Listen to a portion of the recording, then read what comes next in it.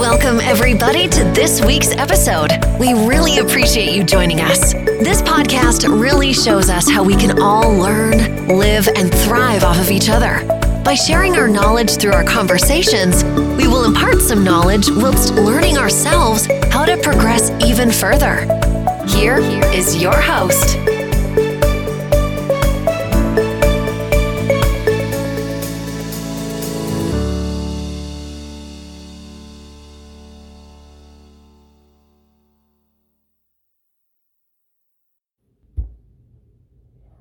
All right. Hi there, everybody. I am so glad you're joining us. If you've found this podcast, then you have found Keeping It Teal, the podcast that the Louisiana Foundation Against Sexual Assault puts out. And I'm Kelly Knight, and I'm the outreach coordinator. And I am here with Jillian, and she is amazing. Jillian is a yoga therapist and trauma recovery educator. And I met her, and y'all are just going to be so excited because she's amazing.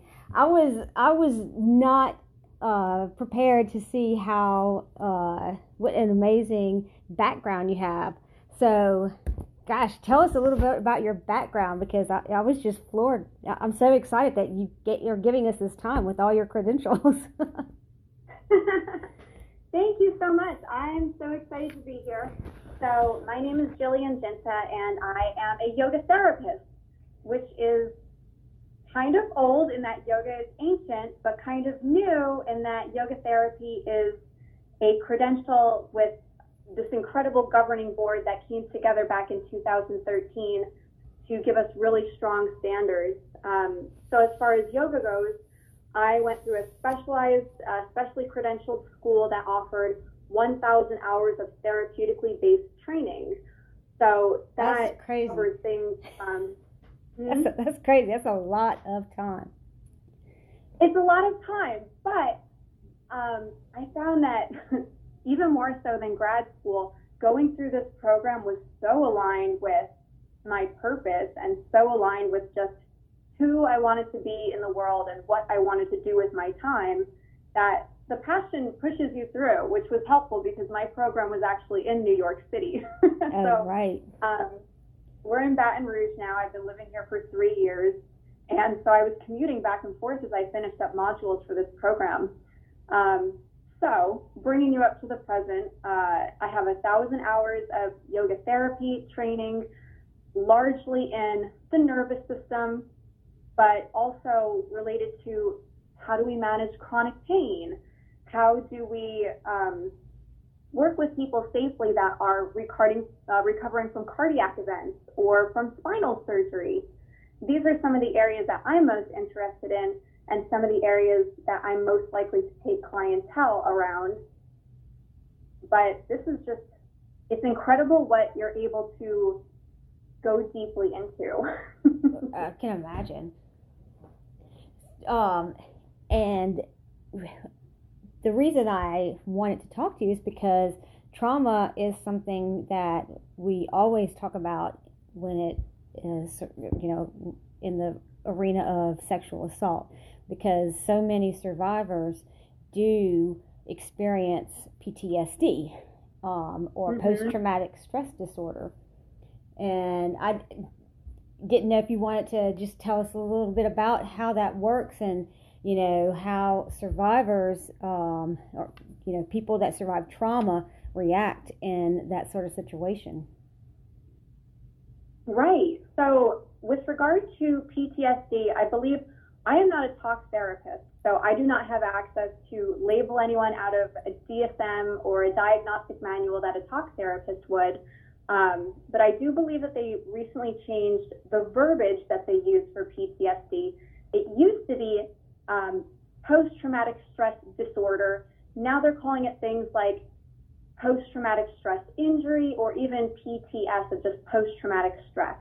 Okay. So the way that someone in my arena would work with this is we look at what's going on with the person. We don't necessarily have to have them delve into memories that could be really upsetting and really re-traumatizing. Right. The angle that we take instead is knowing that this is a physiological illness, an illness of the body and its functioning.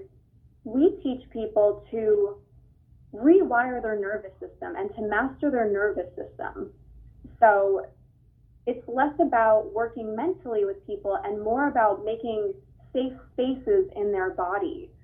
And as I put forth the effort to master my nervous system and make a safe space in my body, I then start to cultivate the tools to have resiliency to the things that I feel in my body that might push me into my mind. Wow. Or to be able to start to digest trauma. Sometimes we think of trauma as being an apple, Right. a regular life situation that doesn't have so many of the factors of trauma, being something that's really out of your control, something that is really surprising, Right.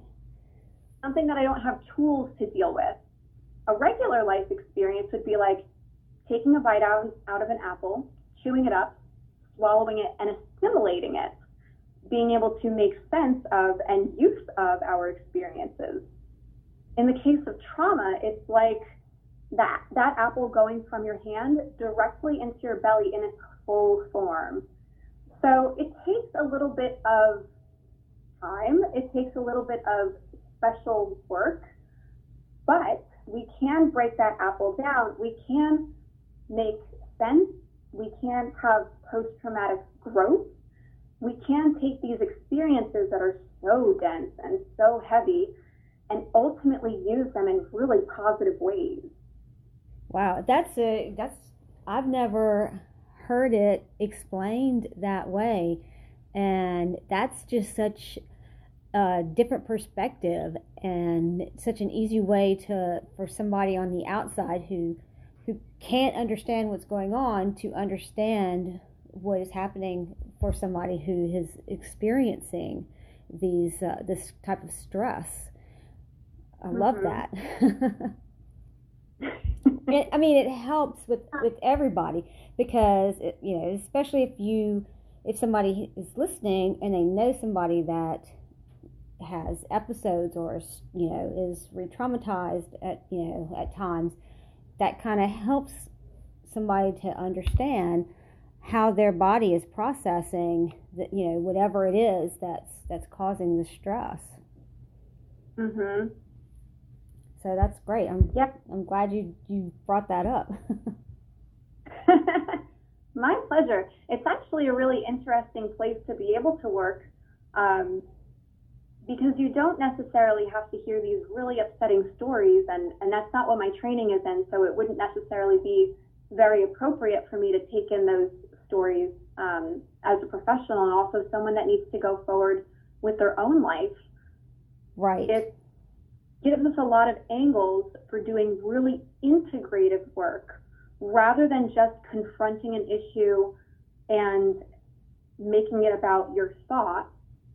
We now have tools that are sensual, that rely on the five senses of the body. And ultimately, if PTS is an issue of the physiology of the body, of not being able to downregulate and relax properly, we need body-based tools. Absolutely. And it totally makes sense that yoga would play into that. Right. Well, yoga gives us a lot of tools. So yoga is not simply you go into class and you do a bunch of stretches. Right. It's actually an 8-limbed philosophy. So if you were to look at yoga as a tree that included all aspects of your lifestyle, you would have your ethical code. And those are actually the foundations of any yoga lineage. You would have a code of ethics in dealing with other people. You'd have a code of ethics for dealing with yourself, making sure that you are being respected and that you're also being respectful of other people. And then beyond that, you have movements and care for the body. You have learning to train your mind.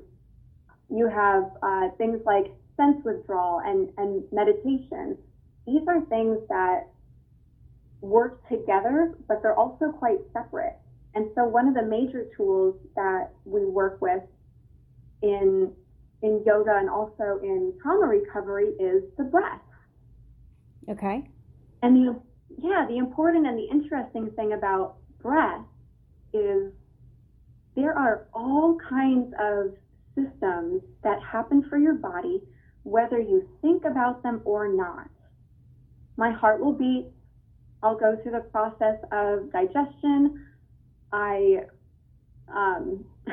going to grow and continue to have my cells grow and replace. My glands are going to function. I'm also going to be able to breathe even if I never think about it. So the interesting thing about breath is that although it is an automatic and autonomic function of the nervous system, it's the only one that we can also consciously control. Okay. Wow. That's true too. And it's something that you don't think about. But yeah, it's something that you do without thinking, just like your heart beats. You don't make that happen, but at the same time you can control it. Yeah, you certainly can. And so it becomes a really valuable pathway for reteaching people how to turn on parts of their nervous system that are supposed to work for a healthy person. But if you've been through a traumatic incident, sometimes they shut off. They get a little bit rusty. We stop remembering to turn them on, especially if we don't feel safe in our bodies. If we had something happen to us while we were relaxed, our body is going to do everything it can to very nobly safeguard us from going into that same vulnerable state.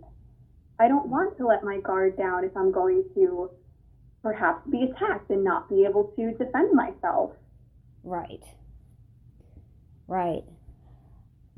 And I'm just thinking about my own experiences. If I'm in a situation where I'm scared, I feel my heartbeat, increase, right? And I know that I can use my breath to, calm down, like my breathing. That will actually calm down my body physically. Right. You're exactly right.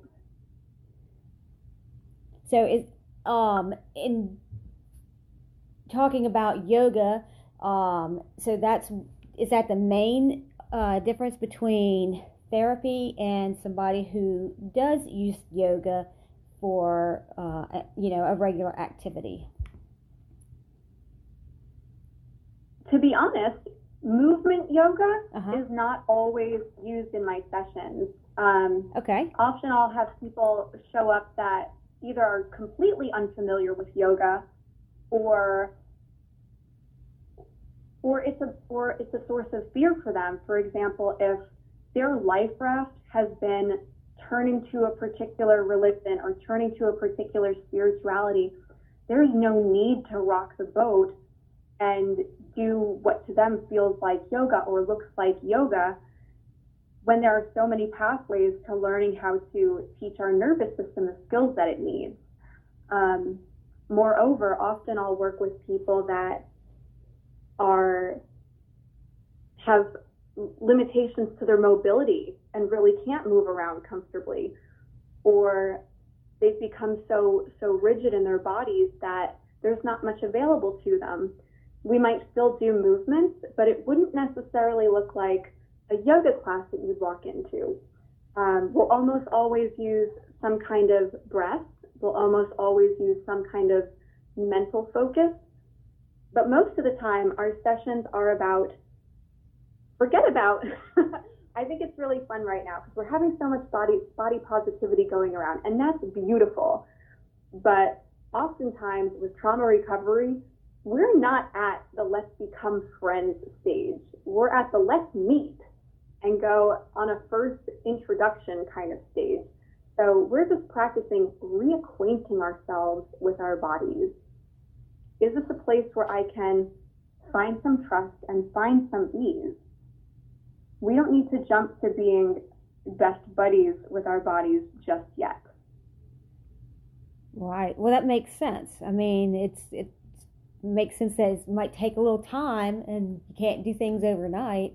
So it, that makes complete sense to me.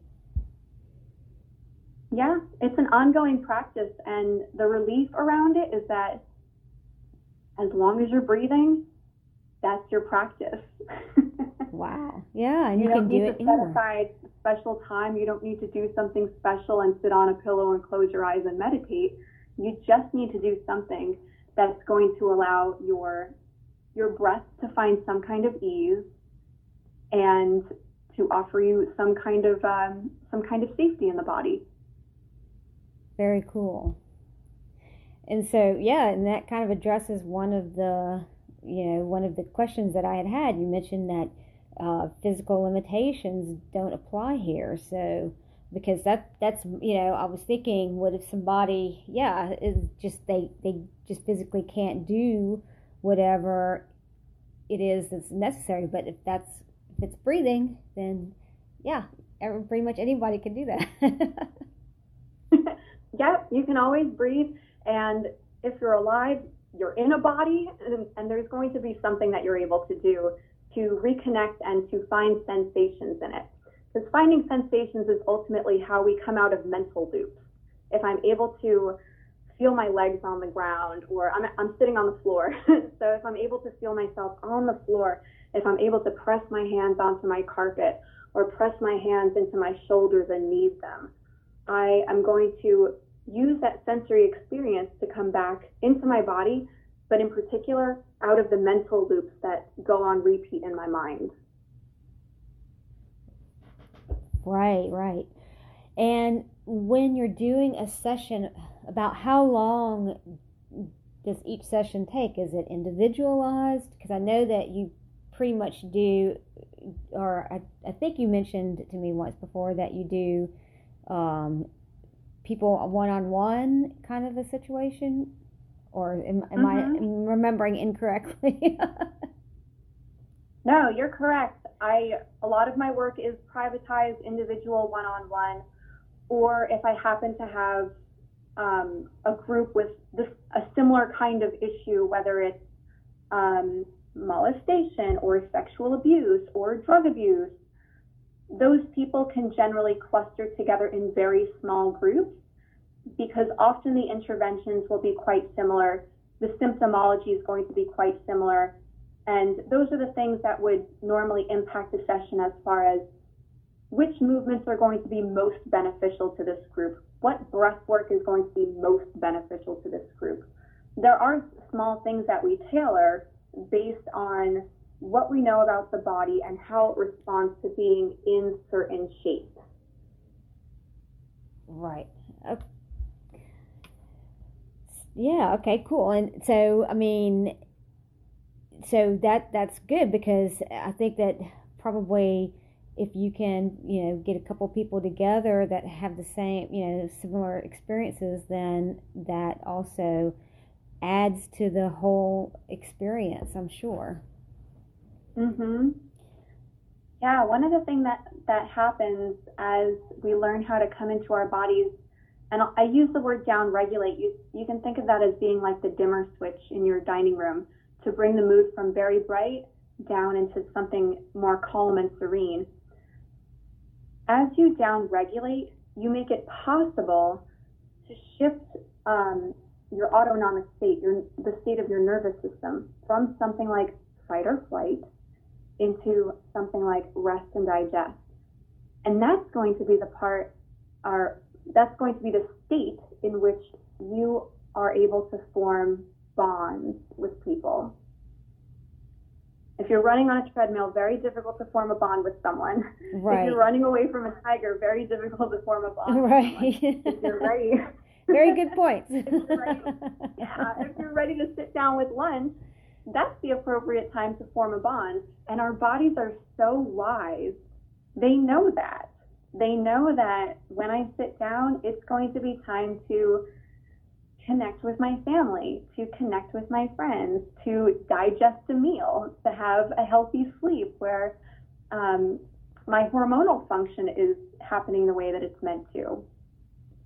Right. And so about how long do your sessions last?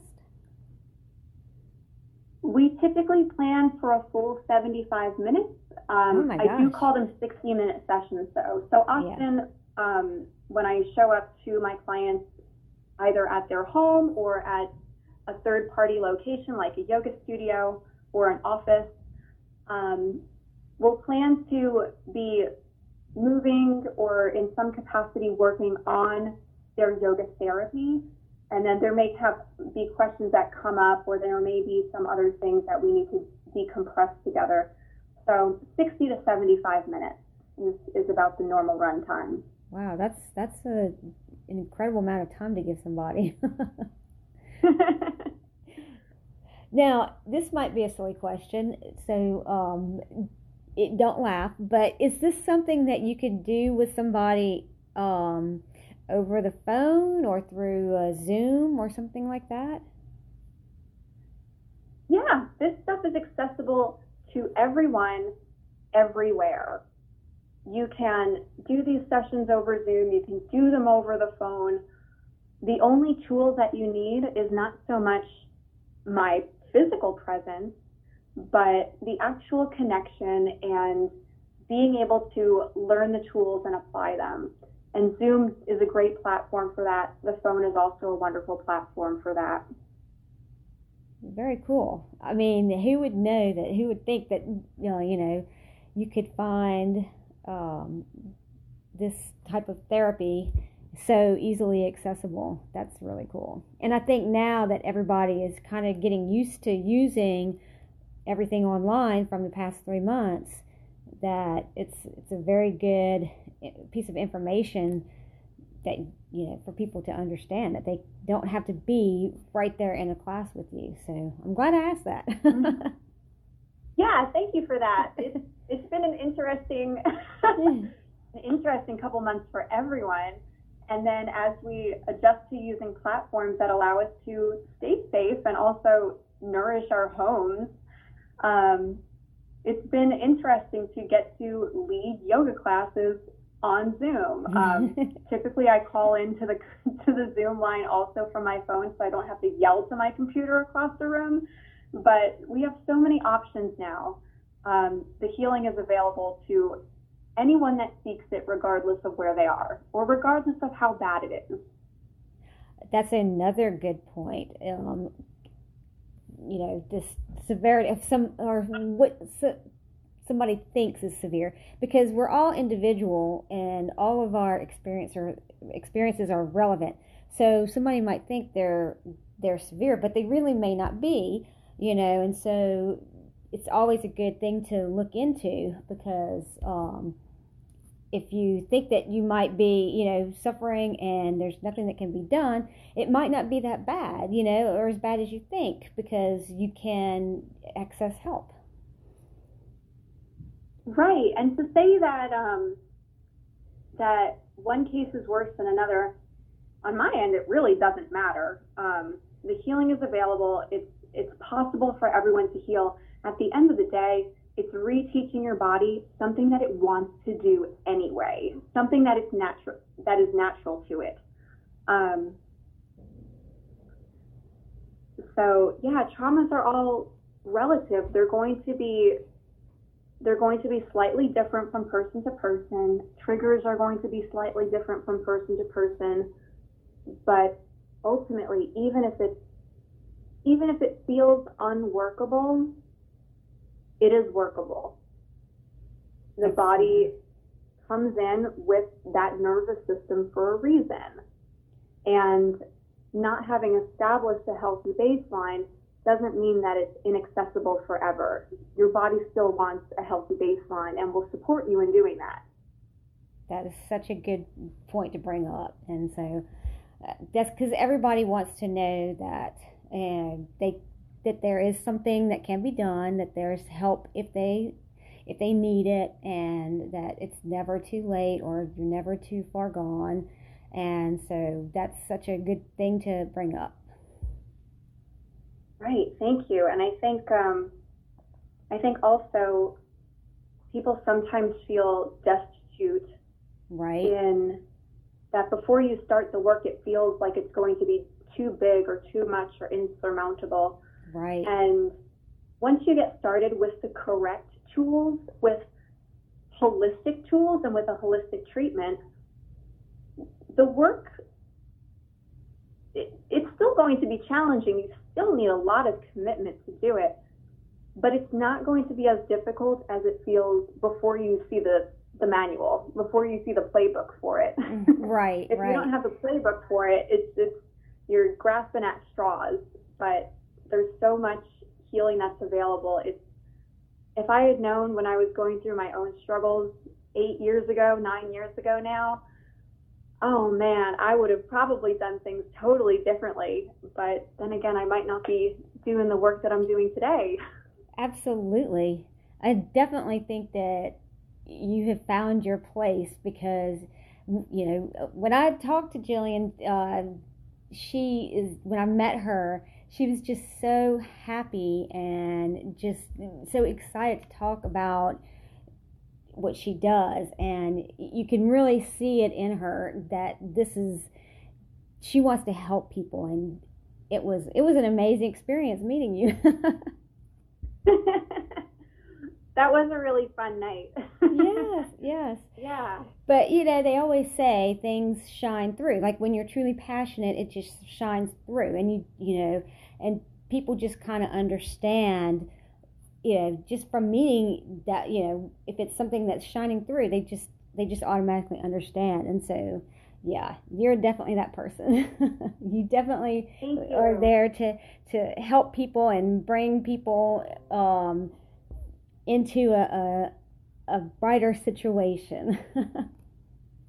Thank you so much. I think it's really valuable to, as a practitioner, to walk the walk.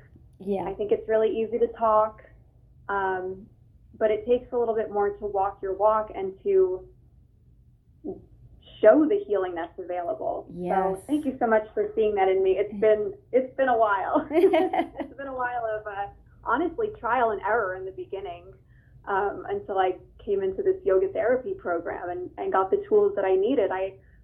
When I first started this training, I enrolled for a totally different reason. I actually walked in on the first day of class and they handed out a trauma symptoms questionnaire. It was a class specifically about the nervous system. And I'm going through the trauma symptoms questionnaire and I went, uh-oh. And that was really the beginning of my healing journey. Wow, yeah. You know, and I mean, some of us, just from stress, especially right now with COVID, there are a lot of people that have been going through stress. It might be something that they could, you know, maybe contact you about and just ask you, is this something that might be able to help me? I'm doing, you know, having these symptoms. Is this something that would be for me? So, you know, if somebody wanted to ask you that or talk to you, how do they get in touch with you? That's a greit question. The easiest way to get me is to visit my website. It's www.jillianginta.com. Ginta is Guinta. I am also all over social media. You can find me at that same handle on Facebook, on Instagram. I welcome questions in all forms. And then even if you visited any of those platforms, you can find my phone number. So, cool. So don't be shy about reaching out. A lot of people have very disordered stress responses at this point. So it's here, and it's pretty normal practice for me to work with all of that. So don't be shy. Cool. That's great to know. I know that probably some people are listening to this and just incredibly intrigued. I mean, I've learned so much, you know, sitting here talking with you. So I hope that other people are just as intrigued and want to give you a shout out in hopes of, you know, finding some comfort. Thank you so much. It's honestly like the tip of the iceberg with the nervous system. We could go into this all day and it just becomes more and more and more fascinating. I bet it does.